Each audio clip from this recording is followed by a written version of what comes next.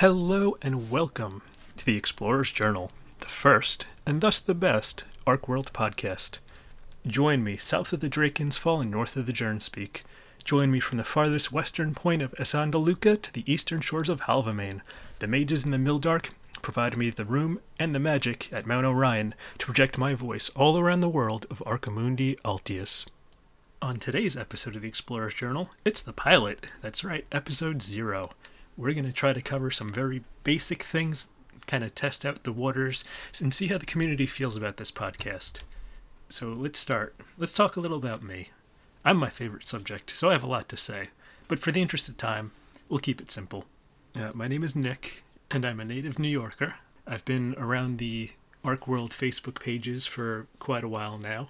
But here are some things you don't know about me. One thing, in my spare time, I like to volunteer at a local cat shelter, and I'm hoping to be able to volunteer at more animal shelters when I have the time to. Another fun thing is that I worked in a cemetery for 3 years. I recently quit to become a student again. I graduated college in 2014. It wasn't working out, so I went back to school. And then a third thing is that I'm a very avid reader. I try to read the entire Discworld series at least once every 2 years. You know, it's something I really enjoy, and I'm happy ArcWorlde kind of takes the essence of those books and puts it into a game. It's really cool. And now that you know a little about me, let's talk about my history with gaming and board games and tabletop games. So I've been playing Dungeons & Dragons since the end of 3rd edition, which means I've been playing for 18, now going on 19 years. I was also a pretty avid Magic the Gathering player, which it's not a war game, it's a card game, there's no miniatures or whatever. But I played that from about 2004 to 2013-ish, when I decided that I wanted to have a bank account again. The game that got me started in mini wargaming is probably Heroescape by Milton Bradley, which was then owned by Wizards of the Coast. I've owned the game since about 2004, and I started seriously playing it in 2008. And it's a pre-painted plastic miniatures game with a completely customizable hex-based system. It's so fun. I totally recommend people look into it and see what it's all about. Now, normally I'd edit out that crying, but that's one of my co-hosts, my cat Binks, and he gets very excited when he uses his litter box. So sometimes you might hear him in the background. Sometimes you might hear my other cat, Miss Raven, in the background. We'll see. But moving on, my number one game since about 2012 was War Machine by Privateer Press. I play the Protectorate of Menoth, and I like when factions present a puzzle, whether it's a puzzle for you to create for your opponent, or one that you have to create yourself, where you're buffing yourself and stacking buffs or stacking debuffs, or anything of the sort. For a brief while, I played Guild Ball for the first season, so 2016 to 2017, and I played the Mortician's Guild. And what I liked most about that game was the small model count, but each model was fairly effective in what it did, which leads me to my next game, Malifaux, by Weird Games. I played that in 2017, pretty much just for the year. I played the Rezzers, and I quit when they changed the editions because I quite liked playing Nicodeme as my master, and he got cut from the game, but, you know, you take what you can, and then when it stops being fun, you stop doing it, right? And the last sort of major game I'll bring up is Freeblades by DGS Games, which I started playing at Captain Con in 2018. It's another small model count game where you usually don't have more than a dozen minis. The game actually, in the rules, you can't have more than 18 minis, so it's really nice, really easy to get into, really compact, and they're beautifully sculpted and crafted. It's a great game that more people should know about. Other than that, there are various games I've tried and played less than 5 times maybe that feature miniatures like Space Hulk, Warhammer 40k, Fantasy, all those. Frostgrave, D&D Attack Wing, which I played once and it was pretty fun. Star Wars Legion, which I have unpainted. Axis and Allies, if you want to count that. Then like Battlemaster, which is older than a lot of people listening right now maybe. And Summoner Wars, which I probably played 3 times, but every time is just as fun as the time before it, so it holds up pretty well. Which brings me to my next topic. What kind of hobby experience do I have? Well, I can tell you now, I'm not the best painter. I could color in the lines, but I don't paint eyes. They're just too small for me to do properly and be happy with. I've made some attempts to paint like teeth and mouths, but usually I'll just do a nice dark wash over it to get all the recesses and call it a day on that. I just started learning how to base recently. I just based my halflings and my elves, so I'm kind of happy with how that turned out, even if I messed up the static grass. I usually spend way too much time cleaning models, even more than I have to. Sometimes it could ruin some details, but you live and you learn. You keep doing it and you keep getting better at it.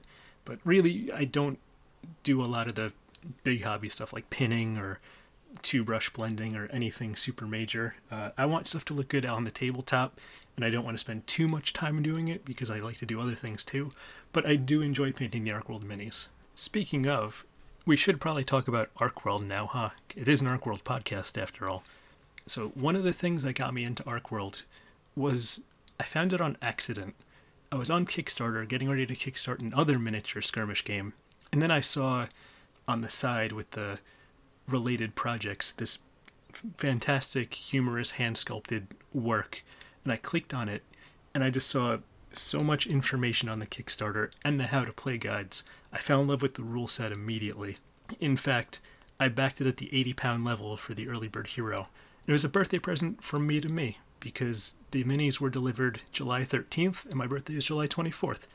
So I've been playing ArcWorlde since the week of July 13th. A lot of it against myself, because Corona happened, and then sometimes I'll play with people when they could stop by. I've probably played about 20 games with other people, but probably closer to 150 with myself. I guess I like to play with myself a little bit. And you know what? It's for a good reason. There's a lot to like about ArcWorlde. I love the sculpts. They're full of character. There's so much detail in them, and they're hand sculpted. It's putty pushing. It's green stuff molding. It's all of that good stuff. Each faction has so much diversity in the characters, especially a faction like the Beast Folk. Like, there's so many different ways you can go about making a Beast Folk character. I love how it's such a small team making such a big thing. Like, it's such a good game for the price point. There's so many models, but not too many, so it's easy to get into right now. It makes it easy to paint everything that you have, so you never really feel like you're falling behind in your painting, like I might be right now. You get to roll a lot of dice, but you don't roll too many dice. One of the things I hated about 40k was that you'd roll 100 dice and have to count through them. In ArcWorlde, the most dice I've rolled was probably 15. And, that's fun. It's nice to see so many dice on the table, and you don't have to do that either. You could use strategies to roll less dice, but then those less dice might do more things, There's so many options in the game, and it's such a small rulebook that gives you so much to play around with. A lot of sculpts are also just one piece, which makes them so easy to clean and assemble. It makes it fun to do. It doesn't require you to make a whole MacGyver contraption to hold the model in place while you wait for this tiny little joint to glue to the tiny little hole that it has to fit into, and then you bump it and it breaks anyway. And then you have to try to glue it again, but the glue takes off the paint, so you have to keep going back and forth fixing paint and glue, and it's a nightmare. It's such a nightmare sometimes. But that's not all. A game that has multiple victory conditions makes a stronger game. If it was just kill 'em all, then there are strategies that people can employ that ruin the fun, like hiding a mini at the edge of the board and chasing them around the board for an hour, but victory points are such a good thing to have in any minis game. And in this game especially, it's such a compact board. A 3-foot by 3-foot play area is nothing. That's a kitchen table. And you don't even need that much terrain to fill that out. It's really, really nice. It's so cheap to get into, cheap to stay into, and it's just fun. It's so much fun. Like, anyone that doesn't know about this game should, because it is great. It's a great time. You will never be disappointed in a game of ArcWorlde. It's not made to let you be disappointed in it. Heck, even if you don't like ArcWorlde, you can still use the minis to play other games. Like, the halflings fit so good in D&D or in Warhammer or whatever. Like, it's so good. The sculpting is top notch, and they're doing such a great job making this game. And there are things I love about this game, like the feat system, which I'm going to have a podcast dedicated just to that probably, because there's so many little things you can do. It's so in-depth. The game is so easy to play. The rulebook is barely 5 pages when you condense it down in little pages, but it's so hard to master. There's so many options and things you can do. There's an ability to mix factions, which is huge, which means you don't have to stay with one faction. And if you buy another faction for your friends and they quit, it doesn't mean you wasted that money. Like, I can play the halflings with the humans, I can play the undead with the beastmen. You can mix it up however you want and make the game what you want it to be. And the biggest thing I love is just the presence of Alex and Warploque in general in the community. It's such a nice thing. It's so refreshing to see that a company is engaging with their fans in the way that they are. You see them on Facebook every day answering questions, making comments, commenting on posts. It's fantastic. That company is great.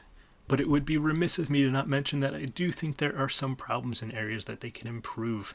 The number one thing for me is that a couple of sculpts, especially the Beastfolk Packmaster and some of the Vermin, have minor aesthetic issues. Now, you won't even notice that on the tabletop from a foot away, 2 feet away, 3 feet away. Heck, I got the models about a foot and a half away from me and I don't see it here, but up close, some things are just... that's all I could say. The Beastfolk, maybe it's just a thing with the metal. I don't have the resin pieces to compare, but I would bet, based on what I know about their resin casting, that those issues are not present. And then some details get lost on some models, like the Imperial kneeling with the rifle. If you look under the rifle, you can see that there's just some detail that is missing on that, which is just a casting thing. You don't even notice it looking at him from the right way up. You have to really look for something like that, which I'm okay with. But the most important problem is that there's a lack of structures in this game. And I don't know about you, but I'm pretty big on the structures, you know. I don't know, it could be a me thing, but I'd like to see them there. Maybe I'm a little biased, but, you know, we'll get it when we get it, right? And Alex has a lot of work in front of him. We're not going to pressure him too much about any of that. So when I play ArcWorlde, what else does it make me think of? It makes me think a lot of the simplicity of HeroScape, where there's a few stats and a few options, but such a deep toolkit and such a deep ability to play, and the customization options of Freeblades, where you have a base model and then you could buy the equipment for it and the stats could change. There's so much to it. And sure, it's not as complex as other games I've played like War Machine, but the feat system makes it feel so much more free. It's liberating to use that feat system, and you could really make something very complicated happen in not a lot of time at all with just the right amount of creative thought. It's fantastic. I don't think I could say anything bad about the feat system at all. It's also one of the cheapest mini-skirmish games out there. You could get a full faction for about as much as a single unit in other games. And it really feels like you're playing a story that Sir Terry Pratchett wrote, where there are these big moments of great things that can happen, and then these big moments of great failure, depending on how the dice are with you and depending on your imagination and what you make of the game. It's really a game that, if you put in any effort to enjoy it, you will enjoy it way more than the effort you put in. I mean, at the current release, there's 5 factions to choose from, with 2 more definitely on the way, and another 2 more coming as soon as possible. Probably 2021, the way that the Kickstarter roadmap looked. And let's talk a little bit about the factions. Each one's going to get their own episode in the future. But we'll start with the Halflings. Now, the Halflings, they're typically cheaper and weaker than other models in the line. So what they're going for is strength in numbers. And a lot of their gear can shore up the weakness of individual heroes and characters. They also have the Thing Flinger to provide some ranged offense, because their ranged offense without it is a little lacking, especially because their ranged weapons are 12-inch and do 5 damage. And now you can compare that to a faction like the Beastfolk, where the big guys are pretty strong to begin with, but they have the potential to be even stronger with animal forms, with spells. Animal forms is such a huge part of that faction. You want to pick the form for the battle. You want to go in knowing what form you want to use. You want to go in knowing which buffs you want to put on each individual model. It's such a diverse faction where you could have the big hitters protected and escorted into the fight by the little guys, and it makes it so fun to play them. There's so much potential in that faction, which is similar to the Wood Elves, where they want to do heavy attrition by summoning weaker models to protect their strong models. They're extremely mobile with almost global agile to keep them out of harm's way, and they can summon Wood Fiends and Lycanhawks where they pelt you from afar with their bows and their ranged weapons, which also contrasts nicely with the Undead Raiders. They're my favorite faction. Let's start there. I'm a little biased there too. The Rats are a fantastic screen of weaker models that help your heavy hitters come in, and Raise the Dead allows for serious attrition potential, where a model's not dead until you really, really fail to bring it back. It's a fantastic faction. The models are also cheaper. They're a nice in-between between the wild elves and the halflings in a way, and they also have some good range potential, but not as much as the last faction we'll go over swiftly, the Imperials, which are the newest faction. They have such a good potential for big damage at long ranges as long as the dice cooperate and you can keep rolling successes. Chain activating is pretty cool with them. The make and give orders is pretty great, and they also have a lot of reroll abilities, so you don't miss as often as you'd think you would. There are also the Swords for Hire. There's not too much to say about them yet because there's only 2, but you have Rabin Tude, who is great against beasts. He's still a halfling, but he can provide a lot of support and sustain out of the halfling faction. The Explorer has so much potential as long as he doesn't get himself knocked out, and both of them are fairly cheap to include in a warband. The Explorer might be a little expensive at lower point values, but as the points go up, he just gets better and better, and I think he has the best potential in the game to be one of the stronger models, especially with his spellbook and how that plays into the game too. And you know what? I think the future of this game is bright. I have some hopes for it. My biggest hope is that there are bits released so we can customize our own minis more in a visual way. Releasing ArcWorlde pistols on their own, or horns and tusks for the beast folk, or anything else you can think of. Maybe taking some of those 3D printed models and making armor for them so they could be included, especially the ogres. I would love to have bits of Albionic in armor that I could put on those 3D printed ogres. I need to get a 3D printer first, of course, but it would be so cool. It would be really nice to see something like that. I would also love to see stats for the various models that we can 3D print that don't currently fit into an established unit yet. There are a couple of them that, especially the mounted Bollywogs, they would look so cool in the game, but they don't currently have rules made for them. And that brings me to my last topic of the day. What's this podcast doing? What's it all about? Well, at some point, I'd like to have guests. I would like to interview people in the community, see what they think about the game, see how they're playing. I would love to do deep dives into factions like strategy talk, warband composition ideas at various gold levels, especially I feel that 500, 1,000, 1,500, and 2,000 gold are going to be the big ones. Anything over 1,000 gold is where you start including huge bases, the big titans, or a lot of extra elite troops. Really, something like this, the sky's the limit on this game. I'd love to do model reviews, maybe some game news. I'm not sure if that would work out or not because we all get the news at the same time. But we're probably looking at about an episode a month right now, just so I don't run out of content to talk about too soon. We'll see how that goes, though. With more things coming out every day, I don't want to make a schedule and stick to it if it doesn't work out. I'm also thinking of maybe having a YouTube channel, maybe doing some battle reports so people could see it and talk about it in the comments too. And hopefully that'll happen as soon as the apocalypse is over. We'll have to see, right? But I think I covered everything I really needed to in this pilot anyway, so I'd like to thank Alex and his family for making such a fantastic game. I'd like to thank all of you for listening. I look forward to your comments, your critiques, your criticisms, anything that you want me to do better, any questions you have that you want me to cover in future podcasts. And we'll see where this goes. So thank you for listening. My name is Nick, coming at you live from Mount Orion, and have a wonderful Mildark day.